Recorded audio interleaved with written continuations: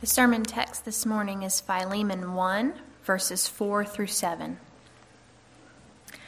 I thank my God always when I remember you in my prayers, because I hear of your love and of the faith that you have toward the Lord Jesus and for all the saints.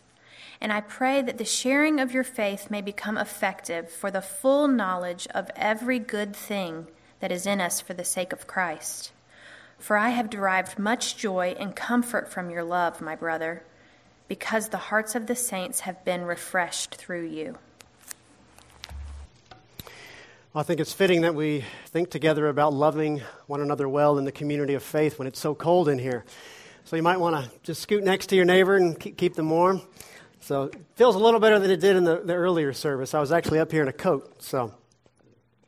I have a friend here who shared with me that her first visit with us on a Sunday morning was a bit jarring for her. See, she grew up in a church where you weren't allowed to speak in the worship center, in the auditorium. You could talk outside that room, but once you came in, you're supposed to be quiet. And so she was a little taken aback when she came in first Sunday here with us. Came in a few minutes early to take her seat, and we're having a great time. We are hugging and shaking hands and laughing and talking, and she asked me, "Why do you talk in the sanctuary?" I said, I guess because we love each other. There's lots of different ways I guess you could answer her question. Admittedly, we call it the sanctuary, but it's not that there's anything more sanctified about this room than the lawn outside. Maybe this morning they're the same temperature, but anyway, there was another visitor who told me the church she grew up in, the folks, they left the building as soon as the service was over. There was no milling about. There's no chit-chat. You're there for the service, and you make your exit. And so her first visit here, somebody gives the benediction. The service is done. We all stand up, and we stick around for a while. And she's standing there thinking, why are they all still here? You know, is there something happening after the service I didn't know about? Again, my answer was, we love each other. I think by now we've won these two ladies over. There is something almost irresistible about a community of people that provides a sense of family and belonging. And really, you won me over. I remember Danielle and I, our first weekend here, making my way out there at the back door, and I run into a man named Levy. And I go like this, and he says, in my culture, we hug. So that was great. You had us right there, Levy. But our life together at Christ Covenant is not just about warm human exchanges. There's a reason we love each other the way we do. And it's not because we all like the same football team or we vote for the same political party or because we live in the South and we like the Gap. No, the overriding reason we have the sense of community that we do is because we share a common experience with God. We were all fellow rebels against him, all of us deserving judgment for our sins. But God, in his great kindness, sent his Son to rescue us, taking the judgment we deserved, and he wiped our records clean. We have been saved from the wrath to come. And so as you look across the room this morning, maybe just take a moment right now and look at the fellow members of this church. Jesus spilt his blood for that one, and for that one, and for that one, and even for you. Do you see the bond God has forged between us in the gospel? It's an amazing thought. We are now brothers and sisters in the household of God, adopted into the same family, members of the same body, a people for God's own possession. And because we have been so lavishly loved by God, we love one another. At times in ways the world simply can't understand. Philemon was well known for his love of the church, and Paul appeals to him to extend that same love, even in the context of a conflicted relationship. So some of you might be thinking, didn't we just cover Philemon 2 months ago? Why are we revisiting it today?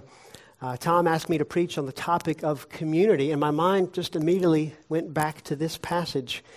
One commentator said that Paul's letter to Philemon circles around the central theme of the Christian community, bound together by mutual love and commitment.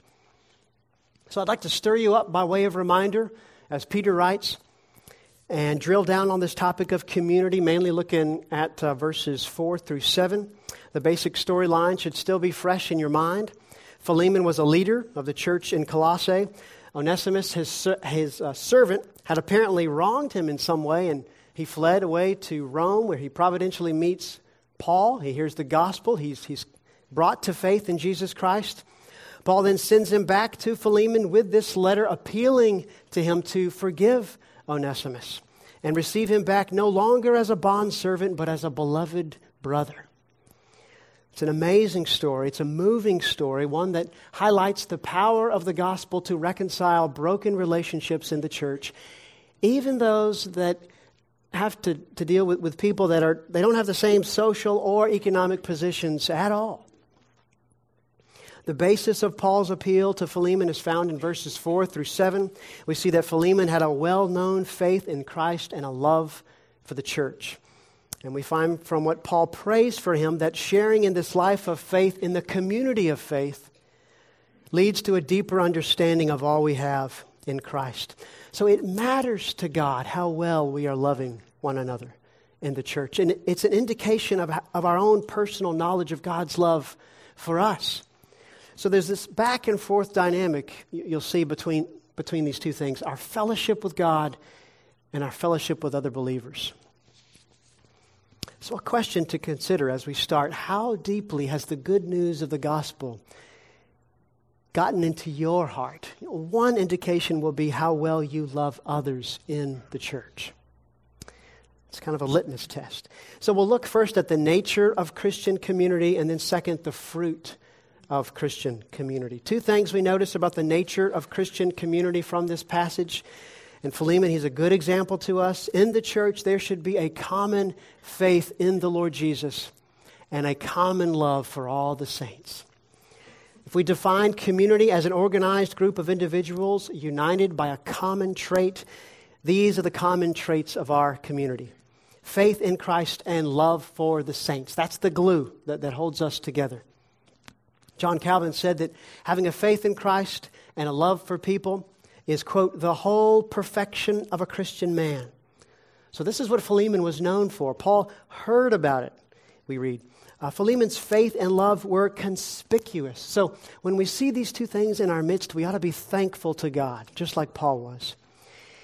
But what does having a faith toward Jesus or in Jesus actually mean? You know, the word trust probably fits the biblical idea better today. Today we use the word faith to describe our commitment to believe in something when all the evidence is to the contrary. It's not really the case. It's like a fan of the Cleveland Browns saying, hey man, we got to have faith. You know, I know we haven't won a single game all season, but got to have faith. You know, that's not the biblical idea of faith at all. Philemon's faith in Jesus means he personally trusted in Jesus to save him from his sins. So faith means believing with your whole heart that Jesus is reliable, having every reason to believe that he actually is reliable. It's not a fool's hope. It's a casting yourself upon someone you know is capable of catching you. Philemon relied on Jesus. He trusted in Jesus, which means he did not trust in himself. There was a personal dependence in and commitment to Jesus Christ. So some of us here, you know, we have attended church for years. We've heard these phrases before, but this has never really come home to our hearts. Do you have faith in Jesus Christ? Do you trust him to make you right before God? Have you ceased to trust in anything you can do to gain God's love and favor? The genuine Christian community is made up of those who have abandoned all self-reliance. They have repented of all self-righteousness, and they've put their faith in someone else, the Lord Jesus Christ. And this in turn brings about a profound love for one another.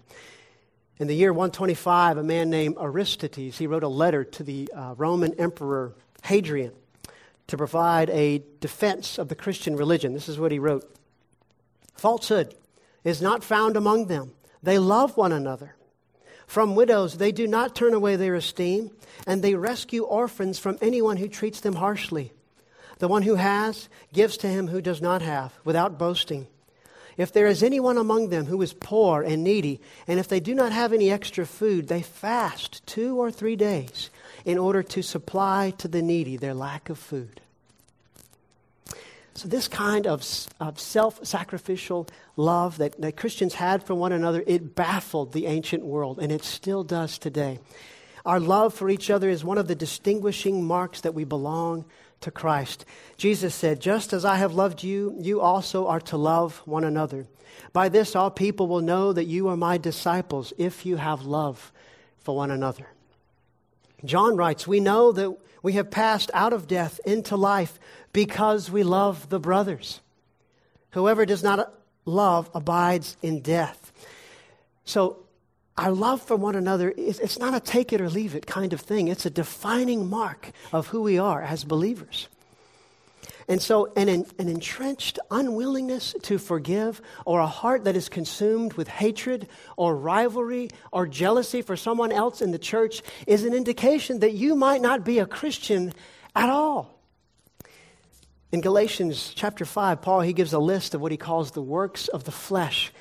And if you've read them, have you ever noticed the majority of them are the very things that destroy community: sexual immorality, enmity, strife, jealousy, fits of anger, rivalries, dissensions, divisions, envy. But then Paul, just a few verses later, he'll give us the fruits of the Spirit. And you notice again how many of them are directly tied to our relationships to one another: love, joy, peace, patience, kindness, goodness, faithfulness, gentleness, self-control. So the works of the flesh, they destroy our community. The fruits of the Spirit, they build up our community. So friends, if someone were to ask you, or you were to ask, if someone were to list some characteristics of your life, what would they say? Are you known for your kindness? Are you gentle? Do people enjoy being in your presence? Do you think when people leave your house, having spent time with you, that their burdens feel a little lighter? Paul tells Philemon, the hearts of the saints have been refreshed through you. To refresh means to bring to rest. It's the same word that Jesus used when he said, "Come to me, all who are weary and heavy laden, and I will give you rest." So the believers in Colossae were brought to rest by Philemon's love. Their hearts were brought to rest. Their hearts were refreshed. So they were affected emotionally by his love. And, I read that last phrase there in verse 7. It just makes me want to grow up spiritually. I want, to serve and love the people of God in such a way that they could say, "My heart has been refreshed through you." I hope that's something we all want. Philemon had a remarkable love for the saints. He probably had the spiritual gifts of encouragement and hospitality. We know from verse 2 that the church met in his house. He was likely a man of means. He had servants. He had a house large enough to accommodate a gathering. He even had a guest room. We find out in verse 22. And Philemon fulfilled what Paul taught in 1 Timothy, where he writes, "As for the rich in this age, they are to do good, to be rich in good works, to be generous and ready to share." You might be thinking, are you saying only the rich can love God's people in this way? I'm not saying that. I'm just saying Philemon used what he had to make much of God by blessing the people of God. He refreshed their hearts. So Philemon trusted Jesus and he loved the church. And so Paul prays essentially that he might excel still more. So we turn now to the fruit of Christian community. I think verse 5 is a parenthetical statement because verse 6, it just picks up from verse 4. "I thank my God always when I remember you in my prayers." And then verse 6 just gives us the content of what he is praying for Philemon. "I pray that the sharing of your faith may become effective for the full knowledge of every good thing that is in us, for the sake of Christ." That's a mouthful. But we have here one scholar named Tom Mercer. He can help us out. He says, Tom says, "To share your faith is much deeper than simply evangelism or communicating the faith to others. The word share means fellowship. It's the same Greek word, or to partner, or to participate with others. So sharing your faith in this context means partnering with others in a life of faith together. So, some examples. What would this look like? Maybe one of us has cancer. And so one of us says, I'd like to drive you to your chemo treatments every week.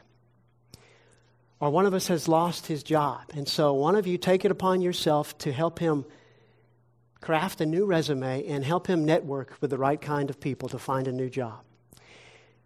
Sharing your faith means rejoicing with those who rejoice, weeping with those who weep, and giving of yourself to do spiritual good to someone else.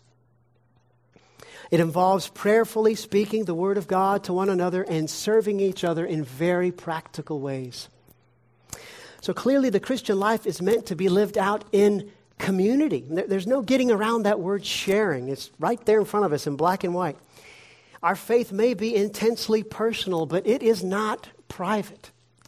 God has so wired our relationship with Him that unless we intentionally participate with others in it, we will not grow as we ought. We will not gain this full knowledge of every good thing that is in us for the sake of Christ. So do you long for a deeper, fuller understanding of what it means to be a child of God? Paul says you're not going to get there unless you intentionally fellowship with the people in this room. We need each other far more than we realize. George Whitefield said this, "My brethren, let us plainly and freely tell one another what God has done for our souls.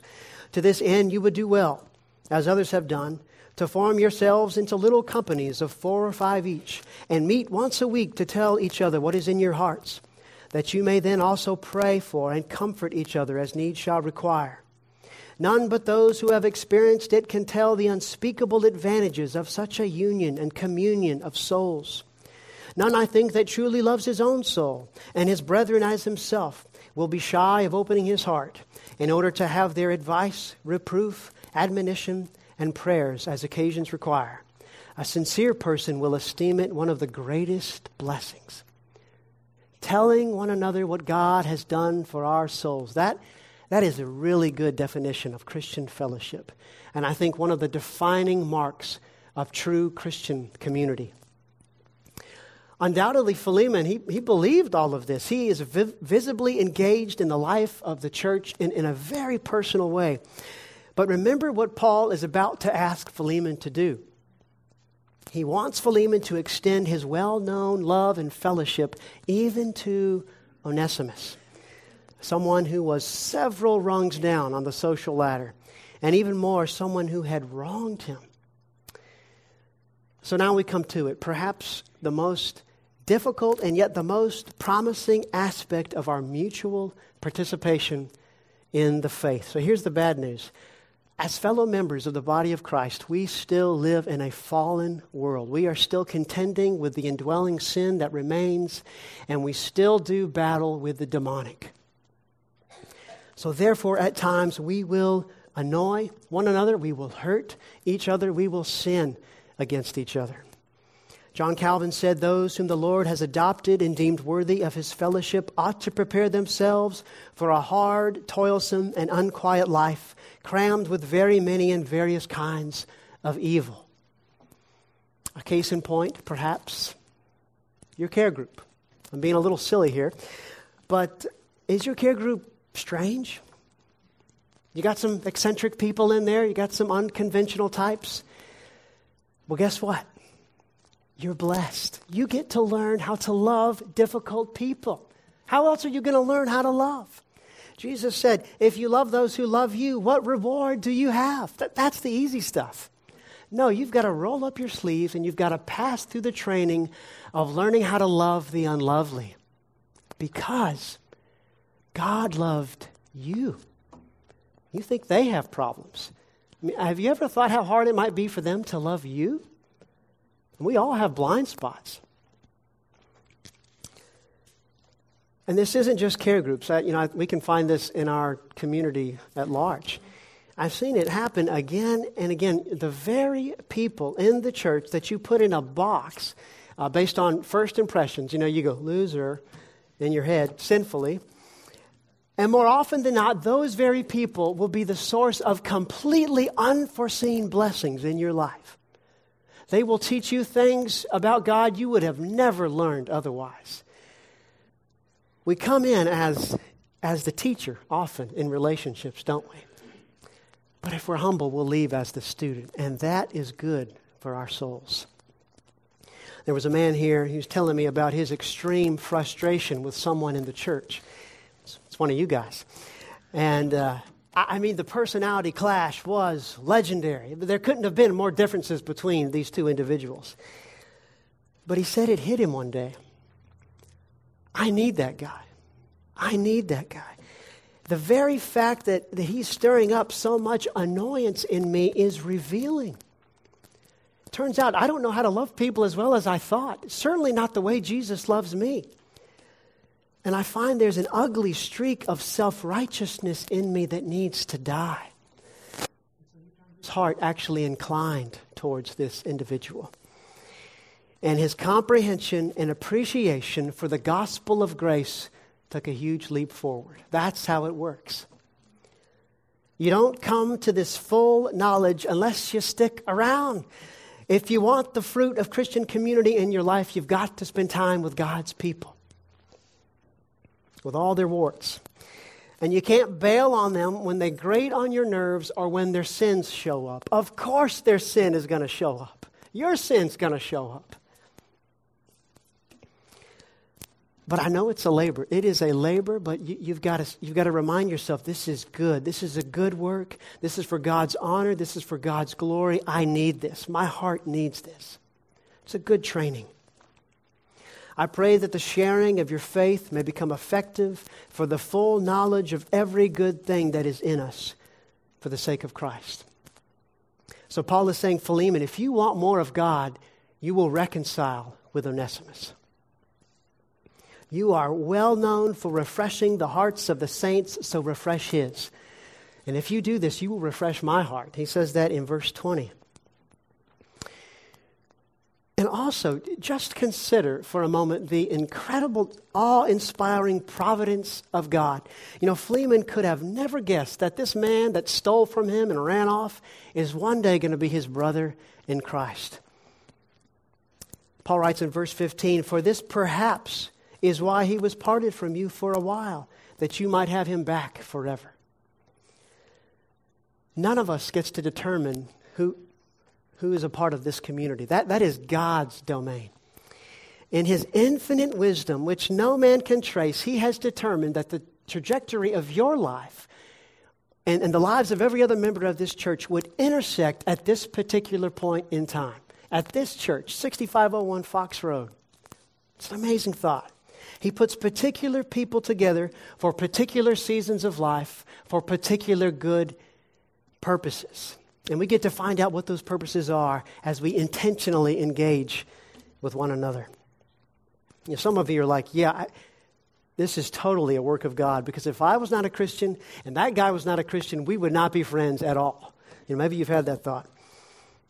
It's a supernatural thing. Our bond is not based on where we come from or how much money we make or whether or not we like Donald Trump. We are family because of Jesus Christ. And as one author put it, community is created where Christ is championed. So I'll finish with this as a point of application. People are lonely today. That is crystal clear, maybe increasingly so. People are isolated. Families are fragmented. People are longing for community. Maybe that's you. What do you do if you're not experiencing the kind of community that you want? I first want to affirm with you that community is a good thing. It's a good desire. It's a good desire to have. If we are falling short in loving one another well, then please pray for us. Pray for our body. Pray that we would be a healthy church that loves one another well. But I'd also say examine yourself. Are there ways you're spending your time that actually inhibit FaceTime with people? Is your calendar full of self-oriented hobbies and projects if that's the case, your complaint about the lack of community is going to ring a little hollow, And finally, I'd say fix your eyes on Christ. We want to value community because the Bible values community. But the Bible is also crystal clear that Christ is the source and foundation of our community. Christ creates our community. Christ fuels and energizes our community. You see how Paul sums up all of this in verse 6. For the sake of Christ, he says, our sharing in the faith is centered on Him and His glory. So friends, we have to be careful not to put the cart before the horse. We all need community. It's just we need Christ more. The Bible never pits those two things against each other, but it does prioritize Christ. Sometimes if you peruse church websites and you see all those pictures of those smiling people and they're just having a great time, and the church just seems to offer so many wonderful opportunities to bring people together, and it all just looks great. Everybody has perfectly white teeth, and it just looks great. It's clear they value community, isn't it? But it's not always so clear that they value Christ. Christ somehow gets eclipsed by all the fun and friendship that's being offered. And community, it sounds really great until you have to deal with the actual people in the community. That doesn't get discussed very much. So we have to be careful here to make sure we're talking about the same thing, because your version of community might just be a utopian dream. And you'll just go from church to church looking for it. Hundreds of people do that. If Christ is not supreme in your affections, then you'll be looking for people to fill you up and to meet your deepest needs. But the thing is, people can't do that. You're looking to people to provide you something only God can. And you're going to be disappointed. And I say this tenderly. I am not trying to further hurt the lonely. I'm just saying that Christ understands our loneliness better than we do. Jesus Christ was abandoned by His closest friends. He hung on a cross by Himself for sins He did not commit. He became lonely in order to bring you in. If you give Christ the seat of honor in your heart, then all your other guests will find their proper place. Then you will have real community. Then you'll actually be freed up to love other people. And people will say, I have derived much joy and comfort from your love, my brother, my sister. My heart has been refreshed through you. So let's pray towards that end.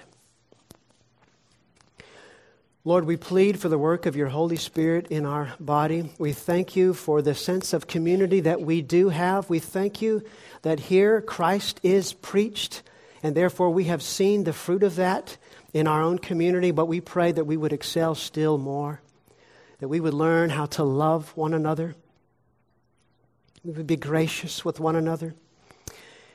And we cannot do this apart from your Spirit, so we plead for it in Jesus' name. Amen.